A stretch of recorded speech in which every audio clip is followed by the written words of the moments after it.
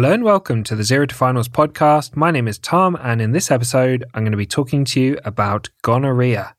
And you can find written notes on this topic at zerotofinals.com/gonorrhea or in the genito-urinary medicine section of the Zero to Finals Obstetrics and Gynecology book.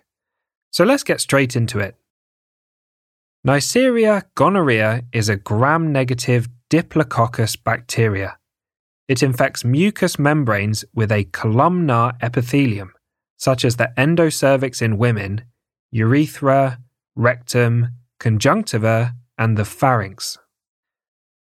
It spreads via contact with mucus secretions from infected areas. Gonorrhea is a sexually transmitted infection. Being young, sexually active, and having multiple partners increases the risk of infection with gonorrhea. Having other sexually transmitted infections such as chlamydia or HIV also increases the risk. There is a high level of antibiotic resistance to gonorrhea. Traditionally, ciprofloxacin or azithromycin were used to treat gonorrhea. However, there are now high levels of resistance to these antibiotics. Let's talk about the presentation. Infection with gonorrhea is more likely to be symptomatic than infection with chlamydia. 90% of men and 50% of women are symptomatic with gonorrhea. The presentation will depend on the site of the infection. Female genital infections can present with odorless, purulent discharge, possibly green or yellow, dysuria or painful urination, and pelvic pain. Male genital infections can present with an odorless, purulent discharge, possibly green or yellow, dysuria again with painful urination, and testicular pain or swelling with epididymoorchitis. Rectal infection may cause anal or rectal discomfort and discharge, but is often asymptomatic. Pharyngeal infection in the throat may cause a sore throat, but is also often asymptomatic. Prostatitis causes perineal pain, urinary symptoms, and prostate tenderness on examination. Conjunctivitis causes erythema to the eye and a purulent discharge. So how do we make a diagnosis? Nucleic acid amplification testing, or NAT, is used to test for the RNA or DNA of gonorrhea. Genital infection can be diagnosed with endocervical, vulvovaginal, or urethral swabs, or with a first catch urine sample.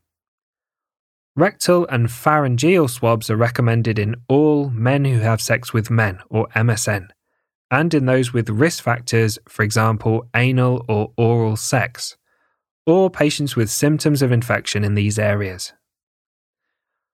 A standard charcoal endocervical swab should be taken for microscopy, culture, and antibiotic sensitivity testing before initiating antibiotics. This is particularly important given the high rates of antibiotic resistance. A Tom tip for you, it's worth remembering that nucleic acid amplification testing, or NAT, are used to check if a gonococcal infection is present or not by looking specifically for gonococcal RNA or DNA.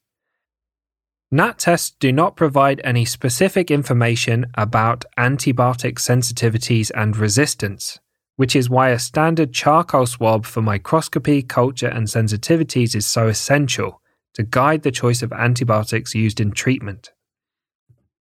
Next, let's talk about management. This section is based on the British Association for Sexual Health and HIV, or BASH, guidelines updated in 2018. Given the local differences in antibiotic resistance and the frequently changing regimes, always look up the latest local and national guidelines when you're treating patients. This is a summary to help with your learning and exam preparation.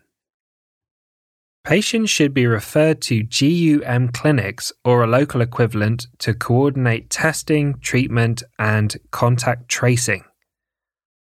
Management depends on whether antibiotic sensitivities are known. For uncomplicated gonococcal infections, the guidelines recommend a single dose of intramuscular ceftriaxone 1 gram if the sensitivities are not known, or a single dose of oral ciprofloxacin 500 milligrams if the sensitivities are known. Different regimes are recommended for complicated infections, infections in other sites, and pregnant women. Most regimes involve a single dose of intramuscular ceftriaxone. All patients with gonorrhea should have a follow-up test of cure given the high antibiotic resistance. This is with NAT testing if they are asymptomatic or with cultures where they are symptomatic. BASH recommend a test of cure at least 72 hours after treatment for culture testing, 7 days after treatment for RNA NAT testing, and 14 days after treatment for DNA NAT testing. Other factors to consider are abstaining from sex for 7 days of treatment for all partners to reduce the risk of reinfection, testing for and treating any other sexually transmitted infections, providing advice about ways to prevent future infections, and considering safeguarding issues and sexual abuse in children and young people. Next, let's go through the complications. There are a large number of complications of gonorrhea infection, including pelvic inflammatory disease, chronic pelvic pain, infertility, epididymoorchitis in men, prostatitis in men, conjunctivitis, urethral strictures, disseminated gonococcal infection, which we'll talk about in more detail shortly, skin infections, Fitzhugh-Curtis syndrome, septic arthritis, and endocarditis. A key complication to remember is gonococcal conjunctivitis in a neonate. Gonococcal infection is contracted from the mother during birth.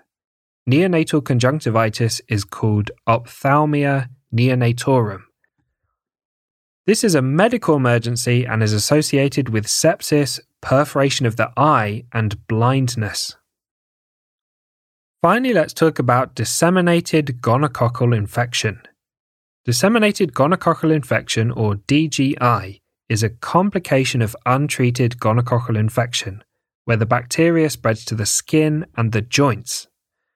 It causes various nonspecific skin lesions, polyarthritis with joint aches and pains in multiple joints, migratory polyarthritis, which is arthritis that moves between different joints, tenosynovitis, which is inflammation of the tendon sheaths, and systemic symptoms such as fever and fatigue. So thanks for listening to this episode on gonorrhea. As always, a big thank you to Harry Watchman for perfectly editing the podcast, and I hope you join us for the next episode where we'll talk about Mycoplasma genitalium.